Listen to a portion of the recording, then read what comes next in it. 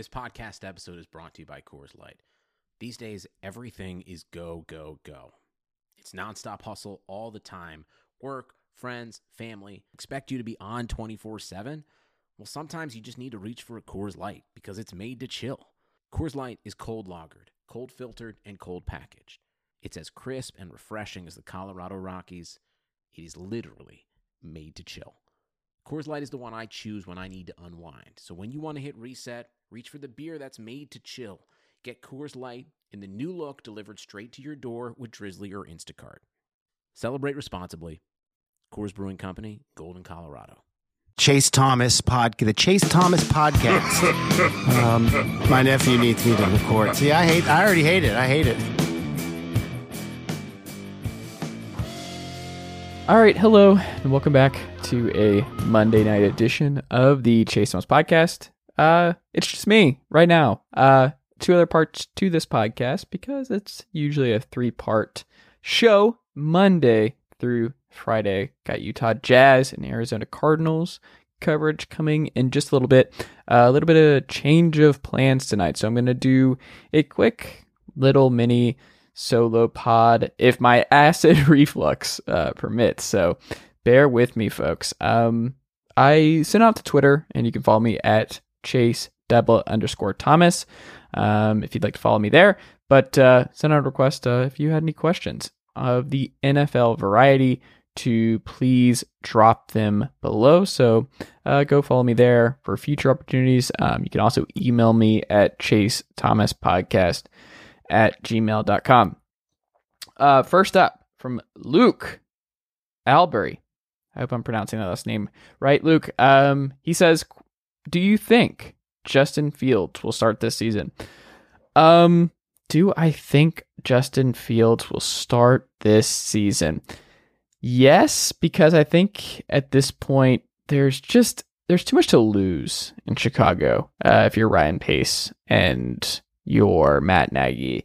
You want excitement early on. You want to give this fan base something to root for very early on. It's going to be a long season. We got 17 games. I would assume that it would just be strange if Justin Fields, with a full off season, to not win this job. I think if this were last year, maybe not the case with just everything that went on with COVID and camps and time and all that kind of stuff. I would be more okay if I was a Bears fan about Justin Fields not starting day one. But for the Bears, I just think you need to get Justin Fields as many reps as possible. And you also need him to go through that rookie wall earlier than later, because I think everything will come down to how Justin Fields and this offense is moving towards the end of the season. People are not going to remember, especially ownership, how things were going in week 1 and week 2, because there's going to be a long gap.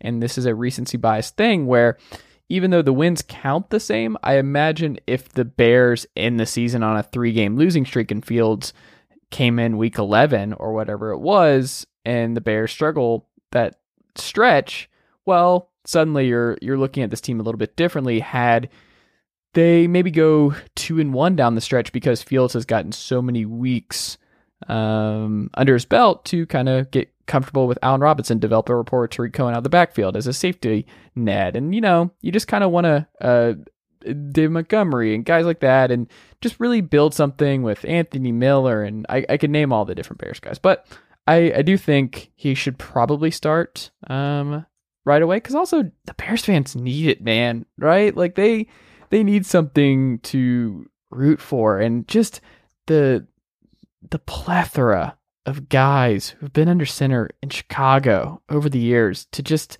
go with Andy Dalton for any amount of time when you don't have to, just feels like something that's not fair to them. Just do it. Look at it as like a Joe Burrow situation, because Joe Burrow was fine. The offensive line really imploded, but you look at what Justin Herbert did for a talented Los Angeles team last year. I think the situation is maybe more closer. I shouldn't say more closer. It's closer to Los Angeles than it is Cincinnati in terms of talent. I think the Bears, they've been good. They've sneakily won a lot of games in the last few years, and this has not been a train wreck. And if Mitch Trubisky is not a bust in Chicago, we are looking at the Nagy Ryan Pace experiment thus far completely differently, I think. But you also open in Los Angeles. So do you really want Justin Fields to start off with Aaron Donald? Or do you want to wait and get the Bengals? Do you want to throw Andy Dalton a bone and let him go off against his own team and then bring in Fields maybe like, let me pull up, because you go to Cleveland. Let's just pull the schedule. Let's go through it. You go to Los Angeles. You get the Bengals at home in week 2. You go to Cleveland in week 3. You get the Lions in week 4 at Vegas. Week 5, Packers at home for week 6, at Bucks. This is a brutal schedule. 49ers at home, Steelers on the road, Ravens at home, at Detroit, Cardinals at home, who might be fighting for their playoffs lives and also jobs on the line in Arizona, at Green Bay. Like, there's not going to be the perfect time. So I think that's something you can't overthink of just like, well, when do we ease him in? It's like, well, it's not going to be easy because it's the NFL and it's going to be, he's going to go through his lumps. So you might as well get them out early. And yes, there's the Mahomes and the Rodgers of the world, but by and large, these guys need to start right away. You need your guy under center week 0, week 1, whatever it is, because you need to let them develop. And you also really want to make sure when the Bears are playing the Giants at home on January 2nd, 2022, and at Minnesota, maybe against Kalaman, who knows, you want to make sure that Fields is firing on all cylinders. Even if you're not a playoff team, if you're Matt Nagy and you're Ryan Pace, you want to ensure that Justin Fields looks good, that year 2 is going to be even better, and that you have shown that there is something to build off. It's all about how you finish, not how you start. And for them to finish the way they need to, I think you need to make sure that Justin Fields is playing as many reps as possible, even if you have to eat crow a little bit. On that QB1 tweet. What a tweet. What a tweet.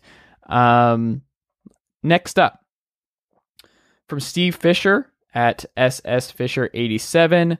Would you want the Falcons to take back a player in any potential Julio trade, or just draft compensation? I don't understand the question, and I won't respond to it. No, that's just a classic Lucille Bluth, RIP, reference there from Arrested Development. All my Arrested Development fans. I hate that we're here. I have to start thinking about this. I have to start preparing for life after Julio in Atlanta.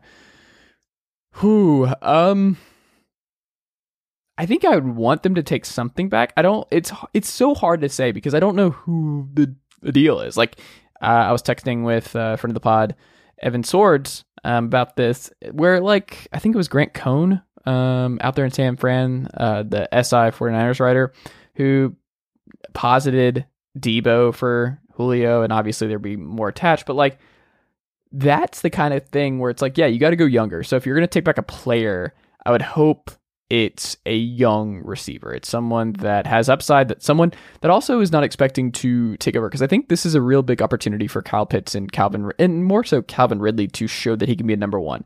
So I'd rather look for somebody who can fit that Rondale Moore type, that fit there, like outside of the Christian Kirk and D-Hop, like where you fill a role. You're not, they don't need to go and try and trade a Julio for another Julio. Just trade for somebody that could slide in there in that Russell Gage role, maybe better than Russell could. That's a possibility. So, a friend of mine here in Knoxville, but it's been harping, diehard Cowboys fan, just the Michael Gallup and filler for Julio, and I'm like, yeah, the Gallup's fine, but that doesn't interest me, and I also just don't want to see Julio in Dallas. But I don't know. You're not going to get Devontae Adams back. You're not going to get any premier guys. Like, if New England trades for him, I don't know what they're going to give up, but I'm going to guess it's just about all draft capital. I don't think you're getting, unless you're really all in on their wide receiver room, or you want a running back. I don't really know what the upside is for a lot of these deals, and I just think Falcons fans are going to be bummed at what it ultimately comes out to with a potential Julio deal. I don't think it's going to be great. I think it's going to be kind of a bad package. I think they're just going to be happy. And when I say they, Terry Fontenot in this front office, to just get off the contract and move forward and continue resetting this franchise. It's going to hurt, but he's 32 and receivers like this just don't age well. But the thing that I would say is that we still have Kyle Pitts. still have Calvin Ridley, who I think is ready to be number one. And I'm excited to see what he does in an expanded role. I'm also kind of scared to see what he does in an expanded role without Julio. But I think this is just part of the deal. Now, if you would have told me before last offseason that it would be Falcons fans saying goodbye to Julio and not Matt Ryan, I don't know if I would have foreseen that. I don't know if Clairvoyant Chase would have saw that coming, but here we are. We are at a point where, Matt Ryan is going to be around for the foreseeable future, I think, and he's going to get a shot with Kyle Pitts in this group and this offensive line that the previous front office invested a lot in with McGarry and Lindstrom and Hennessy, and we'll see what all this looks like this fall, because I've seen some people throw out 10 wins. I've seen some people throw out 8 wins. 8-ish sounds about right. Without Julio, I would lean more towards the 7-6 win plateau, but I don't know. We'll see. It's really hard for me to say whether or not I want the Falcons to take a back player. You know what I want? I want the Falcons to get the best deal possible for Julio Jones. Now, am I sure that's going to happen? Not really, but we shall see. Fingers crossed. From Chris 84 Call, he says Alabama NFL players versus LSU NFL players. What team is better? He also asked better QB, Ben Roethlisberger or Drew Brees. I don't even know. I guess I would say at this point. I mean, are we asking current Alabama NFL players or the best of all time Bama NFL players and the best of all time LSU players? I'd have to look into that. I don't know. My gut instinct would say LSU, but you could sell me on, I guess, some Alabama. I guess Alabama is also there, just with the offensive line and defensive line talent alone there. I'll go Alabama. Better QB, Ben or Drew Brees? I don't think this is particularly close. I'm going to say Drew Brees. You put Drew Brees with that group in Pittsburgh for as long as Ben was there. I think he gets more than one, but then you're like, oh, well, the situation he had in New Orleans is pretty great too, and he only came away with 1 ring. But I don't know. I think Drew aged a lot more gracefully than Ben Roethlisberger. But give me Drew. And Drew also, I guess they both kind of reinvented themselves in a way where Ben did not, he's just a nickel and dime person now and found a way to get the ball out quickly. And we know about his quick release in recent years behind this offensive line.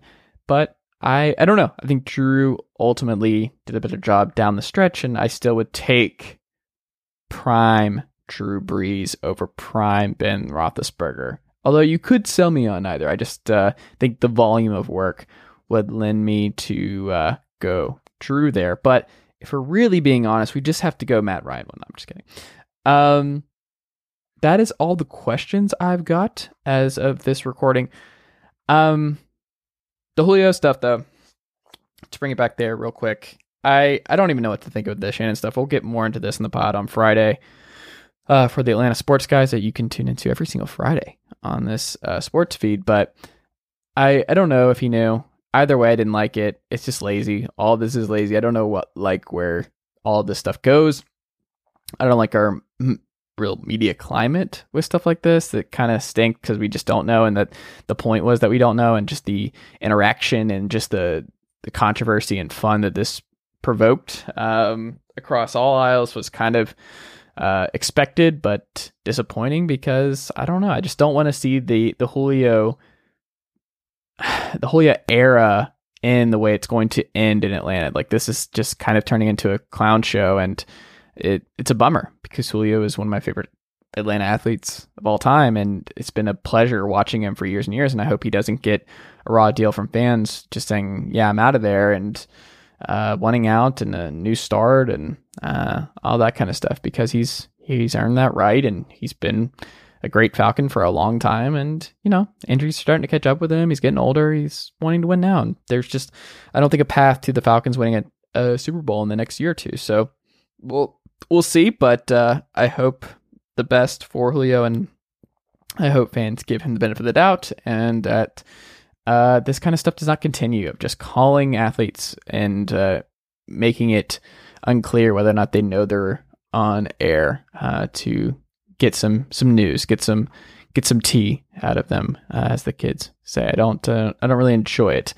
But yeah, that is all I've got on this mini episode of Chase Does a Mailbag on the NFL. This is the first solo version of this podcast that I've ever done. After this, you'll get Taylor Griffin of SLC Dunk on the Jazz and their surprising game 1 loss to the Grizz, and then we'll talk a lot about that, and then we'll also get Blake Murphy on the Cardinals, and this being a pivotal year for the Cardinals, for Kyler Murray, for Kingsbury, for Steve Keim, the GM.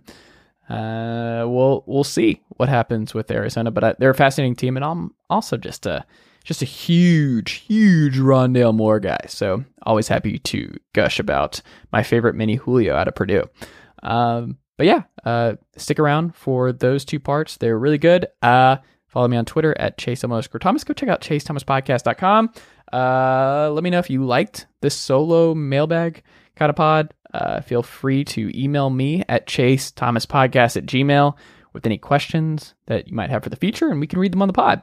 But yeah, thank you so much, and let's keep this train going. All right, awkward outro.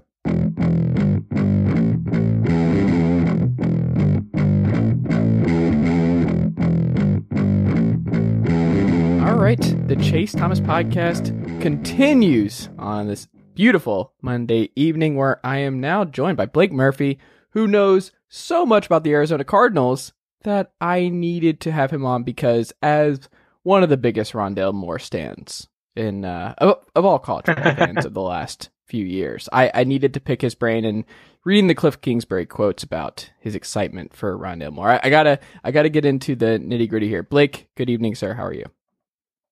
Doing well, Chase. Happy to be back on. It's been a fascinating offseason with the Arizona Cardinals. Seems like they have one of the biggest splashes in each of the last 3 off seasons for the most part. We'll see if it's able to pay off with playoffs in this season, or if we're going to be talking about a new direction come the end, if the Cardinals should seem to come up short, as they have the last 2 seasons, it seems like, doesn't it? It's hard because when you look at the Cardinals and you look at that division and you look at the turnover at quarterback and you look at Keim's drafts, which I want to get into in a little bit, but I just don't envy the position they're in, because I think the Niners are coming. The Niners are a lot better than the record showed last year, and if they're healthy, it's just a completely different team. You still have Russell Wilson in this division, and now you have Matt Stafford to deal with in Los Angeles. It's hard for me to be extremely extremely critical, rather, of the Kingsbury Kyler experiment thus far, because I'm just like, if they were in the AFC South, how would I view this team? If they were playing an AFC South schedule, would we view this team completely different? Is that how you and fans look at it, of just being like, hey, yeah, we would prefer to be better, we'd want to be in the playoffs, but like, also there is some nuance here, which is we are in a very, very tough division. Sugar Ray Leonard, Roberto Duran, Marvelous Marvin Hagler, and Thomas Hearns. Legends, whose 4-way rivalry defined one of the greatest eras in boxing history. Relive their decade of dominance in the new Showtime sports documentary, The Kings, a 4-part series premiering Sunday, June 6th, only on Showtime. Everyone's experienced the pain of dropped calls and internet outages, especially working remotely this last year. So here's the question. If you're the telco company, how do you help create better experiences for customers? Simple. ServiceNow digital workflows can help solve network problems faster and provide real-time status updates so customers aren't left in the dark. That's probably why ServiceNow workflows have helped telco companies see an increase in customer satisfaction. But proactive customer communication's only half the battle. With a single view of your back, middle, and front office operations, ServiceNow workflows also eliminate silos, keeping teams more in sync and more productive. With our scalable services, companies assure a better experience for both customers and employees on a single platform, the Now Platform. So how do you help provide a better network experience for customers? With ServiceNow for telecommunications to help streamline network operations.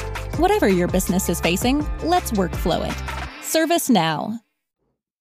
Yeah, it's been interesting because the Cardinals, if you look at their record, they've actually been pretty fine as far as contending within the division, even in off years. Like they were a spoiler back in 2016 and 2017, I think, for a few teams. And then obviously the crux of what's happened with this sort of rebuilding plan that they entered after the 2018 season that saw both Steve Wilkes and Josh Rosen canned after one singular season.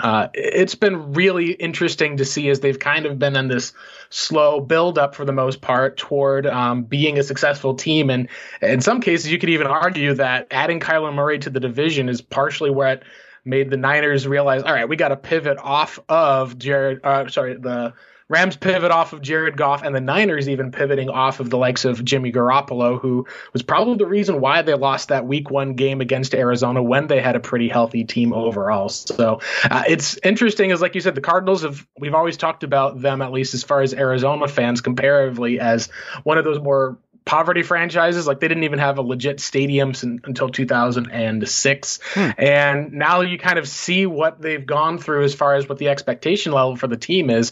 They started off last year 6-3, end up finishing down the stretch, I believe, with a 2-5 record.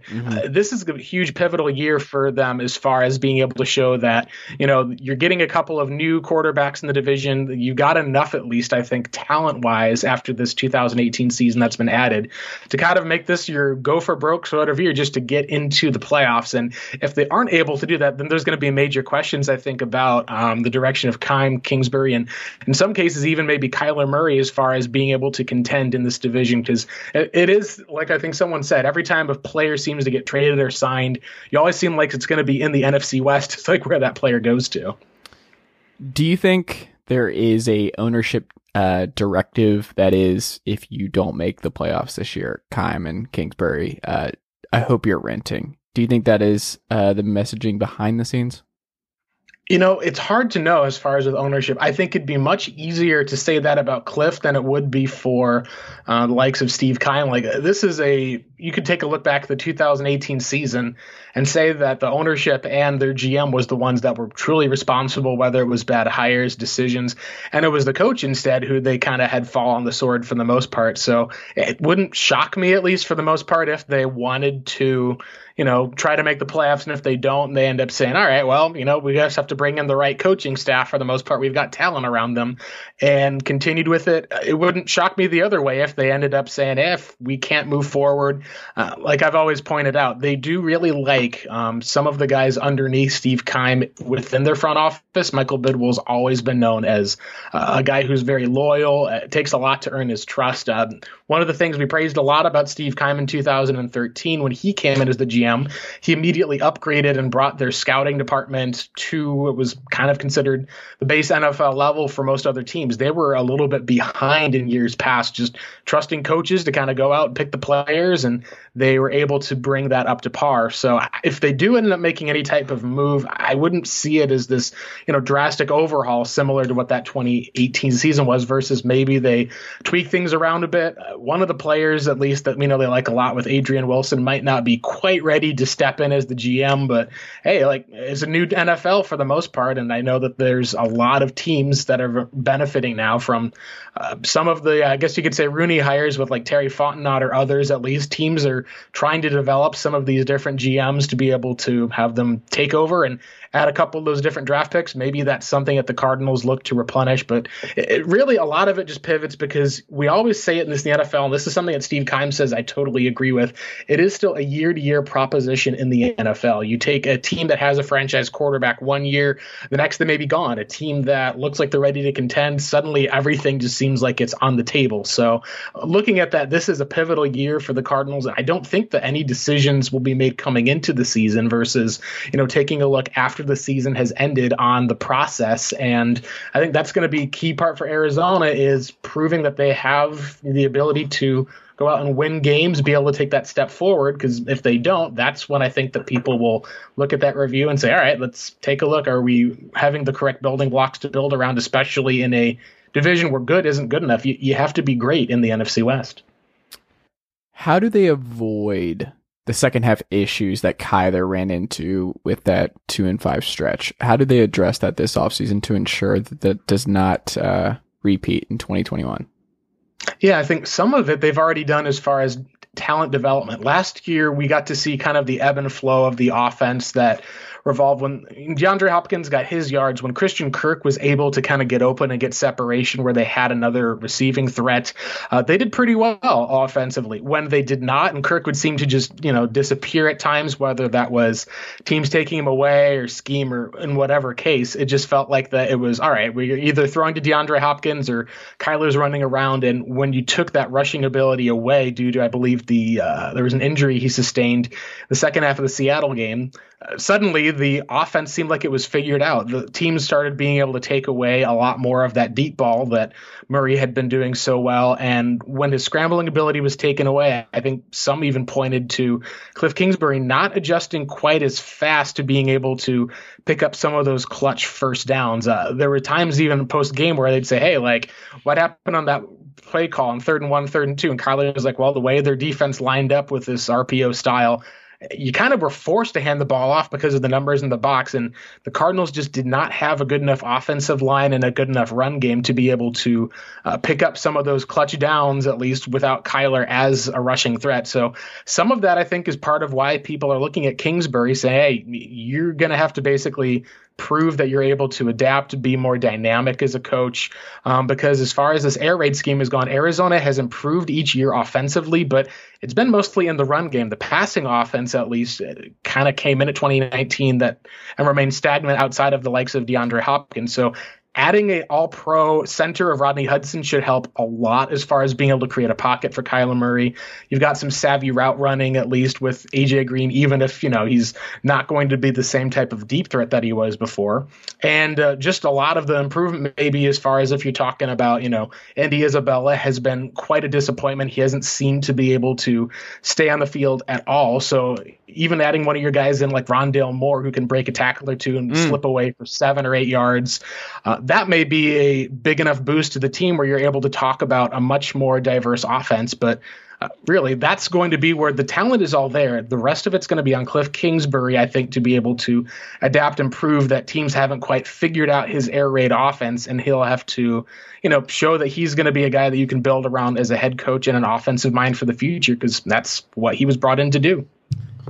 Do you think the in-game tactician stuff and questions surrounding Kingsbury were overblown from last year? Some of them, maybe. Like a good example is you look at the New England game. The Cardinals run the ball, I think, at least with, and essentially see stuff the ball, I think, at least on 4th, and I think it was the goal line. Great play, at least, that was made by the Patriots. You give credit. You also look at the offensive line get a bit blown up. If they score that touchdown there, everyone's calling you a genius for, essentially ending the game just before a half, where the Patriots have so far to go to catch up and how terrible their offense had been that day. I think Cam Newton completed, was it like 10 passes or something like that to 2 wide receivers. It was just a brutal day for them offensively.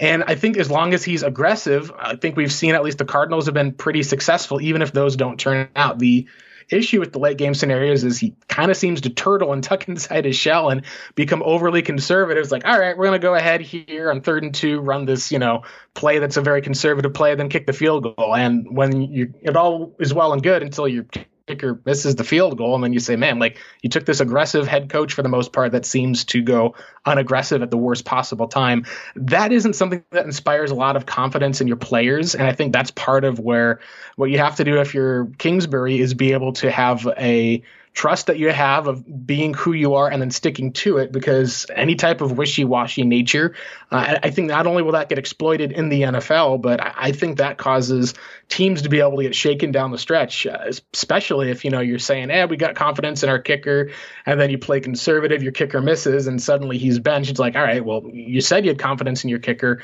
Clearly you don't. What really is going on as far as the leadership in this team, and where's it coming from? And I think Arizona's hoped that they've been able to put a bit more veteran talent on the team, but in the end, it always does come back to that head coach, and they've put a lot of eggs in the basket for Cliff Kingsbury, and he's going to have to make sure that it pays off this year, I think, with a playoff berth. And I think that is the biggest weight that he's got on him heading into this season, to figure out if he's going to be able to stick as a head coach in the league, or if he'll be kind of relegated to the sidelines as an offensive coordinator, perhaps, and even as early as 2022.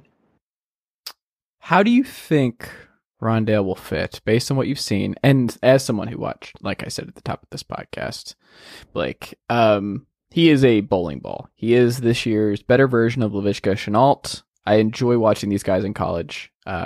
Just a bunch. He was so much fun to watch, especially 2 years ago.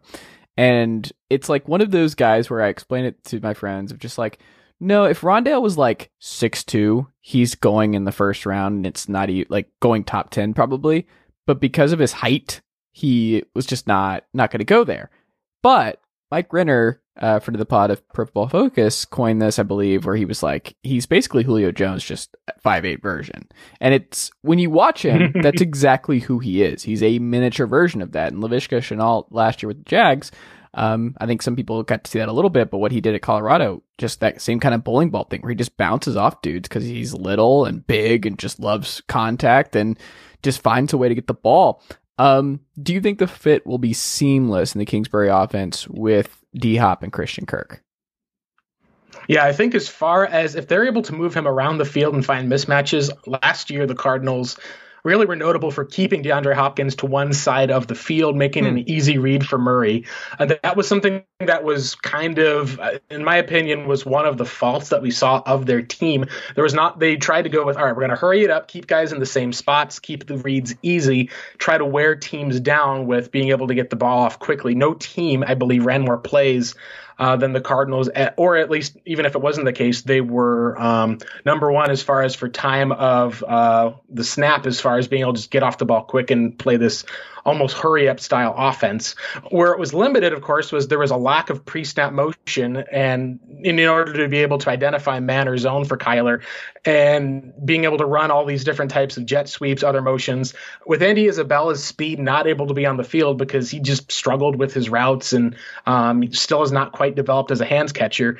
Being able to put Rondale into that spot every once in a while in the slot, I think, will be important, and as well as the fact that a lot of what people have talked about with Kyler is he was known as kind of a vertical passer. And we've seen elements of that, but really Kingsbury's tried to run this almost sort of horizontal and ground raid, where last year what we'd notice a lot of times would be, hey, take a look at players inside of the box, and suddenly Kyler would check to an RPO, you'd swing the ball out to a guy, you try to get a bubble screen. I think the Cardinals were number one in bubble screens last year. And the issue, of course, was that bubble screen would be going to the slot guy who was 37-year-old Larry Fitzgerald. That's going to probably get you as far as maybe 1 or 2 yards at most. Now, if you're talking about those going instead to Rondale or having Christian Kirk slide into the slot, that may be a lot more as far as with the explosiveness that he brings to the table that may make this offense tick a bit better. Now, the way that we've called it, as far as Cardinals fans at least, is, we've compared it to almost like Anquan Bolden, but like in the body of Kyler Murray, essentially. Yeah. You got this small little guy, but he's got that toughness and ferocity of, if you're a 6'1" corner, he'll take you on for the most part and be able to drop the shoulder and get extra yardage. Just some of the plays that he's made, I think, will be a big boost. The question, I think, with Arizona as an offense overall is how much of that they're going to trust him, as a downfield player versus just looking at him as this more jet sweep, shallow type of guy, and then leaving that long game more to Christian Kirk. Right. And I think that's where there's going to be a lot of passes that'll go there. Kingsbury's also talked about lining him up in the backfield. It would be awesome to see, if you're talking about, you get first and second down, you've got the likes of James Conner. Suddenly on third down, you have two guys in the backfield. You've got Rondale Moore, Chase Edmonds in the backfield, and turns out you actually have a Kyler Murray designed run. There's a lot of options in the run game that I think Arizona is going to be able to have. Rondale only adds to some of those, and I think it'll be very exciting where if the team is able to get anything out of AJ Green, I think that there could be a very good offensive threat. It'll just remain to be seen if they're able to, see the additions that they've made here, be able to kind of click and gel, or if teams are going to be a little too keyed in on, all right, hey, you're going to be checking this pass to Rondale for the most part because we've got this number of players in the box. And that's part of what the air raid, as far as with the different concepts, is some people have noted the NFL is kind of moving more toward these type of, tight end or play action out of heavy sets. That was where Kyler Murray, oddly enough, saw the most amount of success with the Cardinals last year. It was when they had 2 tight ends on the field. And then Cliff Kingsbury seemingly with, I don't know how many fans at least know or ever heard of Darrell Daniels out there. If you have, you're probably spending way too much time in Dynasty. But that's their number 2 tight end right now behind Max Williams, who missed most of the year. Oh gosh, no. Todd Heap, he probably could be at this point. Like he probably would. I think they've got Bernhard Seikovits, who's their, people call him Austrian Gronk, and it's like, all right, like if you're having to trust a guy who's never played NFL football before to probably be your tight end 3, and you had your most amount of success as a team was essentially running the ball with 2 tight ends and utilizing play action out of center from those tight ends, and you're going to be running a lot of 10 personnel. That's part of why a lot of people, I think, are questioning if Cliff Kingsbury is going to stick to his guns or if he's going to be able to adapt to this offense to the next level. Either way, I think that Rondale Moore will be able to slide in seamlessly. The biggest question I have is, are they going to be able to find and unlock some of the downfield receiving that we saw him occasionally use in college, but it was like maybe 20 snaps or so like that. We really have not gotten a chance to see if he's going to be this all-around type of player or if it's going to be strictly, hey, he's baby Debo right now for the most part, and we're content with that. Why do you think Steve Keim has struggled as much as he has in recent drafts? Like I was going through that the other day. Just it's been rough, especially in the first round. At the time, like when you look at how you felt year after year after year, because it's been a sneaky long time of Steve Keim in Arizona. Were you always like pretty much okay? You're like the Hassan Reddick stuff. You're like, I get it. I understand. Zaven Collins, I get it. Isaiah Simmons, I get it. Or has there been a sense with you in the Arizona community where it's like, oh, this feels like another reach. This feels like a Steve Keim special. Like what have you in the Arizona fan base taken from this? Yeah, I remember that was the biggest feedback that people had with Arizona talking about their first round pick, Zaven Collins, this year. Arizona says, hey, we're going to go and draft a Mike linebacker, another linebacker. You're like, okay, out of the Steve Keim era, this is like the 5th linebacker I think that they've drafted who's an off-ball player. And in a lot of ways, you could say that they almost kind of had to, because it's an admission of fault with that contract that he gave to the likes of Jordan Hicks for a few years. And Hicks, down the stretch, he kind of lost the coverage ability he was noted for out of Philly, just lost a bit of a step, but was still solid making tackles. And late last year, especially, it was noticeable against the Niners and the Rams in the run game, the last 2 games of the season. He just didn't look like he was able to make a tackle to save his life. So I think a lot of it with Keim is putting emphasis on the wrong players and I guess you could say the right positions, but in maybe the wrong places. Like you look at Andy Isabella, hey, this is a guy who's drafted in the 2nd round pick because of his speed and the production. Now he's at a small school guy and you're putting him at the slot. Okay, if that's a 5th round pick, no one's really talking about that being a case of the Cardinals, missing. You're like, all right, took a flyer on a small school guy late. He's fast. It didn't work out. There's no harm there. And I think a lot of people then point over and say, hey, like you took this guy over Terry McLaurin, who's gone off and the Cardinals we know liked, and the likes of DK Metcalf. And you made it a bit personal, I think, in terms of you trusted. I think the Cardinals had one of the guys on their staff who actually went to school and was a coach of Isabella. And so I think in that regard, you look at a lot of what Arizona has done, and I think some of it comes down to emotional decisions or just kind of saying, hey, like we need this, we're going to take this player in position here, versus really challenging some of that status quo and being able to go, hey, like, are we really going to take this small guy when there's a big DK Metcalf there? He's had an injury issue or two. Let's still roll the dice on a guy at least who could be this freak versus trusting this little small slot receiver in round 2 to be this, deep threat that we've been needing with Arizona. And I think with Keim, the biggest thing is that they haven't been bad enough for the most part that things have been off. I think it's been that there's just not been quite a bit on the same page from the front office as there maybe is with the coaching staff, and that's probably nowhere more clear than when they overpaid Terrell Suggs to bring him in to have, hey, this is great, we got 2 pass rushers. Well, the coaching staff looked at Suggs when he can't cover, so we're going to move Suggs right over here into this spot where he's just going to rush the passer. And now Chandler Jones is going to be dropping back into coverage every so often. Well, if you're taking a guy who had 20 sacks the year before and putting him into coverage, you're going to be probably not playing the best players on the field. So I think some of that disconnect from what Arizona has wanted and how they've planned in the front office to how it's played out in the field, I think that they just haven't quite been on the same page. And that's been one of the things that I think has hindered Arizona over the past couple of years as far as just what their plan has been. And I think at times Keim is also overvalued some of the Cardinals' own talent compared to some of the other guys around the NFL. They're more than happy to, pay David Johnson to be a running back, thinking, it'll work out fine. We can always move him to receiver. And then when that deal doesn't work out, you're thankful that Bill O'Brien exists to take advantage of, because otherwise you're kind of in a very difficult spot entering the 2020 season. All right. Last question. We'll wrap up here, Blake. I think I'm weirdly excited about this offensive line in Arizona. And when I go back to just the Andre Smith, Justin Pugh years, it doesn't feel that long ago that I was like, oh my God, who is lining up at left tackle for the Arizona Cardinals this week? But when I look at it now, you talked about Rodney Hudson a little bit, but isn't that going to be a position of strength this year in Arizona? Yeah, the biggest thing as far as with Arizona is they finally, for the first time, seem to have a bit of depth at the position that they built up over a few years.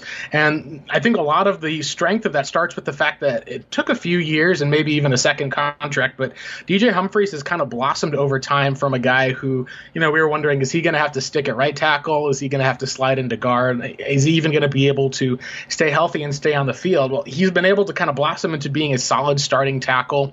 And by bringing in Kelvin Beachum, who was a left tackle previously for the Jets, he ran the right side of the line.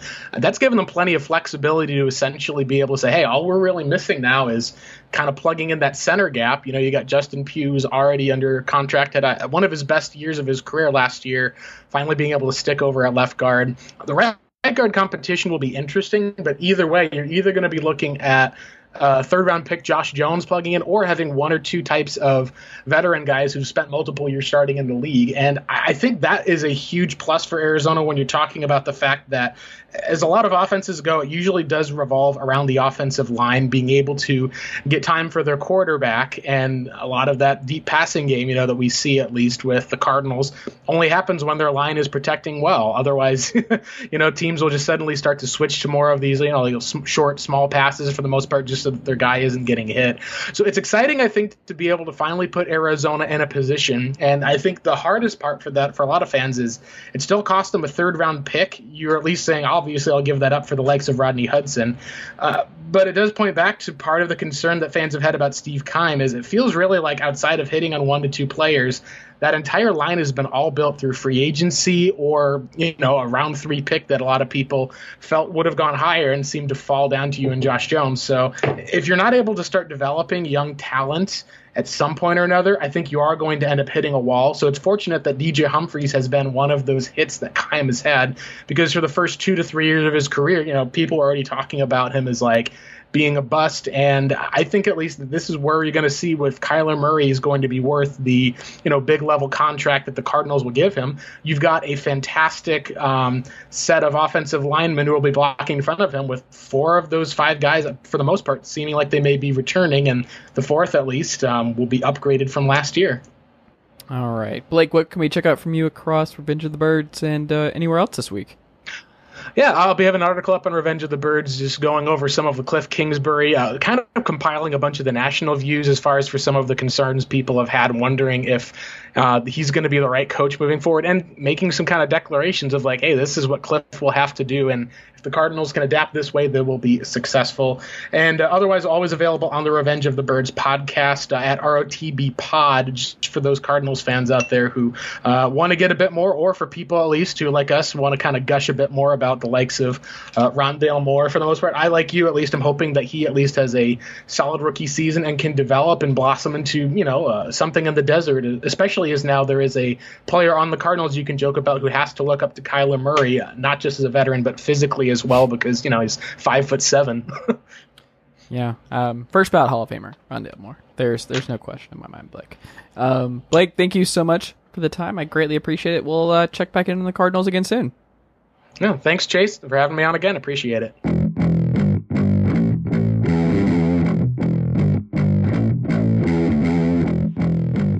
All right, the Monday edition of the Chase Thomas podcast continues on, where Taylor Griffin of SLC Dunk is here to talk a little about the very normal, having a great time, everyone's happy Utah Jazz. Taylor, good evening, sir. How are you?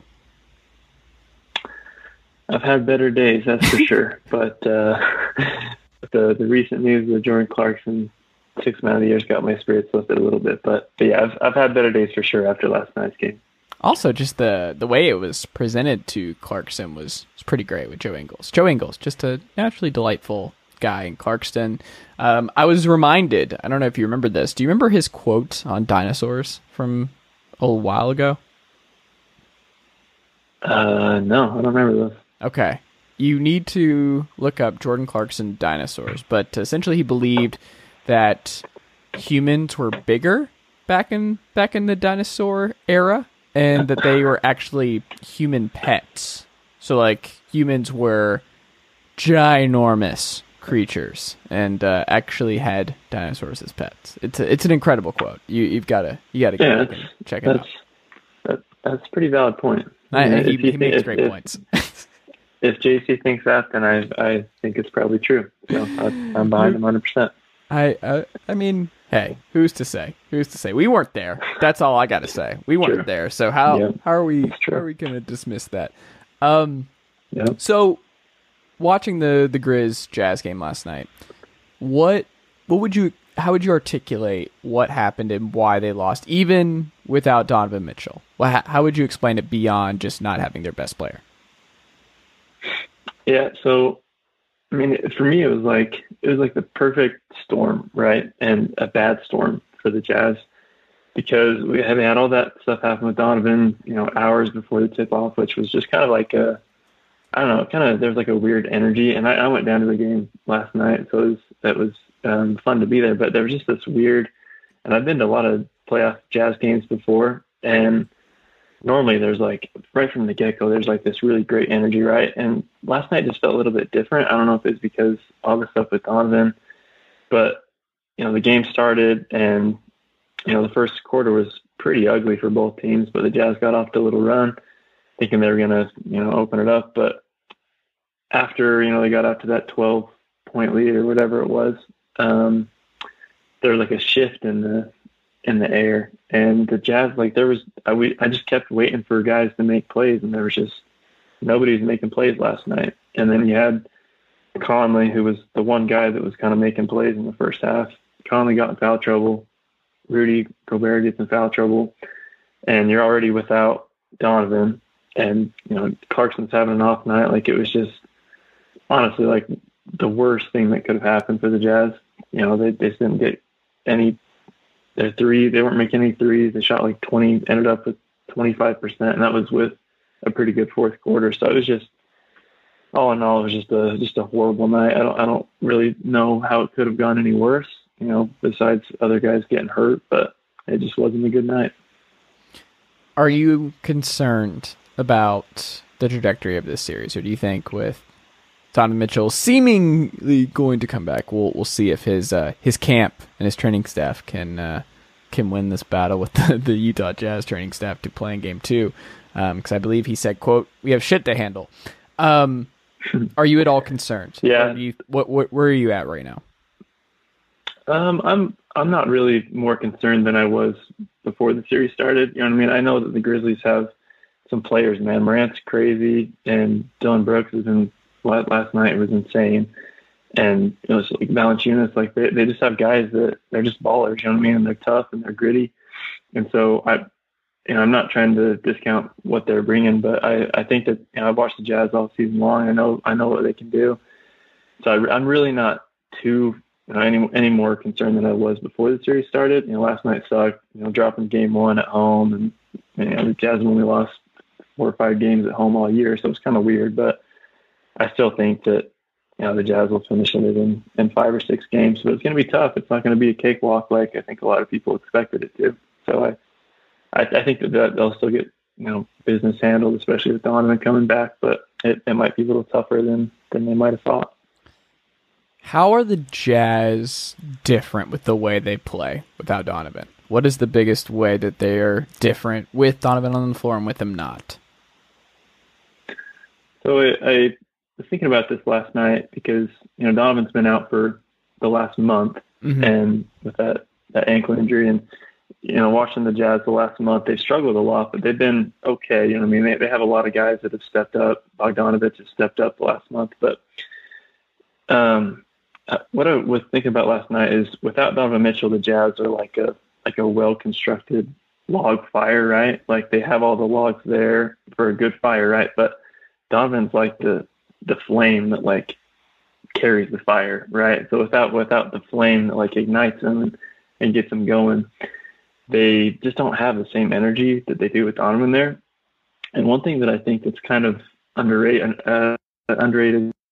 aspect of Donovan's game is that he's a huge leader already, like in his young age. And I noticed that last night. I don't think he sat down like until like the fourth quarter. Like Donovan on the sideline was like barking at opposing players. He was going back and forth with Dylan Brooks, and he's yelling at Jazz players on the floor, trying to help them with the different stuff that's going on. So I think that they miss his leadership and primarily just the energy that he brings. Like his confidence is just it just helps the Jazz so much and gives them like that extra boost that they need sometimes. Interesting. Are you at all concerned about the wing depth with the way Royce O'Neal played, with what you're going in with Bojan, Ingles, O'Neal? It's a lot of pressure on those guys. I guess you can throw Niang in there. When you get deeper into the playoffs, are you at all concerned that it didn't do more to address that spot, or are you okay riding and dying with this collection of wing talent? I think the thing that concerns me the most is just their ability to get stops. And you kind of saw this last night. They were just getting killed by Brooks and Morant, especially Morant in the fourth quarter. They just couldn't get stops, and that's just what it came down to. And in the playoffs, you just need guys that can get stops, especially like one-on-one ISO, be able to switch and just get stops when you need stops, right? And we saw it last year with, when Jamal Murray was just going crazy on the Jazz every single night. I think that in the playoffs especially, you need guys that can defend, one-on-one and just get stops, especially because there's on every single team in the NBA, there's talented guards that can score like crazy, right? So I think it's mostly on the defensive side that concerns me a little bit. Offensively, I think that last night was just really bad luck that you got bad games from Clarkson and Niang, and Ingles didn't do much last night. I think that most nights you're not going to get bad nights from all of those guys on offense, but defensively is what concerns me a little bit with the wing depth. How did the Jazz schematically defend Ja better? I don't know. That's the question, right? It's always hard to with these guys that are such good. Morant was just attacking like crazy last night, and I think Rudy being in foul trouble really enabled Morant to do a little bit better last night, because normally the Jazz, that's kind of their scheme, right? They funnel guys inside to Rudy, and then Rudy, will get the block or forces them out. So that's kind of part of the plan. And last night it seemed like they were doing that, but not having Rudy on the floor while they were doing it, and it just didn't work out. And Morant was, Favors was playing pretty good defense, but Morant was just making some incredible shots last night. So it'll be interesting to see how they adjust to that, because that fourth quarter was just brutal, not being able to get stops on Morant, and they were all kind of in that mid range or at the rim. So it'll be interesting to see how they adjust in game two. When you look at Quinn Snyder and his playoff performances thus far, what are you excited most about seeing him flip on Taylor Jenkins as the series goes on? Is there anything specific that you're like, okay, I'm ready for him to pull this string? Because, there have been all kinds of pieces that have been written about the Jazz this year, solving pick-and-roll basketball and pick-and-drop coverage with Gobert, and that we all know. But is there something new? Is there a wrinkle with this group that he can unleash, maybe on the Grizzlies, that really flip this series quick? Is there something that stands out to you? I think for the most part, it's kind of just depends on the players. I think Snyder has his schemes, right? And sometimes I think he gets a little bit stubborn, not adjusting as quickly as I think a lot of people think he should. Like, for example, last night with the Morant stuff, like just kind of, I think he plays percentages a lot regarding like, you know, like shooting threes, for example, right? Like they know this year that if they shoot so many threes, like eventually they're going to outscore the opponent and they're going to win, right? And last night, obviously that wasn't the case. They ended up shooting like 53s, and it obviously didn't result in the win. So I think sometimes he's a little bit stubborn, but he plays his percentages, right? And so I think that he's going to keep doing his thing, and he's a great coach. He's brilliant. So I'm sure that they'll find, especially defensively, they'll find a scheme that they can kind of manipulate a little bit and try and get some stops, especially on Morant in those clutch minutes. But I think mostly it's going to depend on the players executing those schemes, the same schemes that we've seen all season long, more so than Quinn adjusting things or bringing in new tricks and things like that. Last thing I'll ask you about, Taylor. Rudy Gobert, how does he factor into flipping this series? How did he look last night from your perspective, and how does he factor in and make a bigger impact in getting the Jazz back on track and really running away with the series as they should? Yeah, it's gonna be a tough battle. Valanciunas is just like, it's unreal. Last night watching them battle, he's just everywhere on offensive boards, and he kind of just like, he's just long and strong, and I feel like Rudy sometimes has a hard time with guys that are bigger and stronger, just because that's not really his body type, right? But obviously Rudy, his impact is not always on the offense. It's defensively way more than offensive, but you're not expecting Rudy to come out and drop 30 points. And I mean, sometimes it happens, but you're not expecting him to do that. But I feel like he has to be just everywhere. And last night was kind of an exception because he got in foul trouble and kind of got rattled a little bit. But he only attempted 4 shots last night. He made all of them, but he only took 4 shots last night. And so I think that the Grizzlies did a really good job taking him out of the game, especially on like the offensive glass. And so Rudy's got to be more active. He's got to stay out of foul trouble and just be in there as long as he can, because when he's in there, the Jazz outscore their opponents. It's pretty simple. He led the NBA in plus minus this year. When he's on the floor, the Jazz are probably going to be winning those minutes. And so I think for the most part, he just got to stay on the floor and just do his thing, and eventually it'll work out well for him in the end. Taylor, what can we check out from you this week at SLC Dunk? Yeah, so we got some good playoff coverage at SLC Dunk this week and for the remaining games this week. We got a lot of great writers there, so make sure you're following slcdunk.com and the stuff that we're putting out there. You can follow the Twitter account. You can follow me on Twitter at GriffDunk. If you like lame jokes and some occasional good analysis and things like that, or just seeing me get in my feelings after a tough loss last night. Got some memes for that too. So yeah. But you got a golden retriever, I see, on Twitter.com that can. I do. Better, yeah, right? I named him Rudy. So he's. Did you? It was his jersey. Yeah, his name's Rudy. After Gobert. Yep. What did he think of the flop? Was he paying attention? Is he a dog that watches with you? Like, what was his reaction to Rudy falling over while not even being involved in the play? Yeah, we just ignore that. We pretend that didn't happen. That was just... I'm sure he wouldn't have liked it though. He didn't approve of that. Okay. What is the coolest trick that Rudy can do? It's not really a trick. He gives some pretty good handshakes. That's pretty aggressive handshakes. That's probably his best trick. Aggressive handshaker Rudy. Okay, I like it. It. All right. Well, Taylor, this has been great. I greatly appreciate you making the time this evening. Keep up the great work, sir, and good luck the rest of the series. All right. Thanks, man. Thanks for having me on.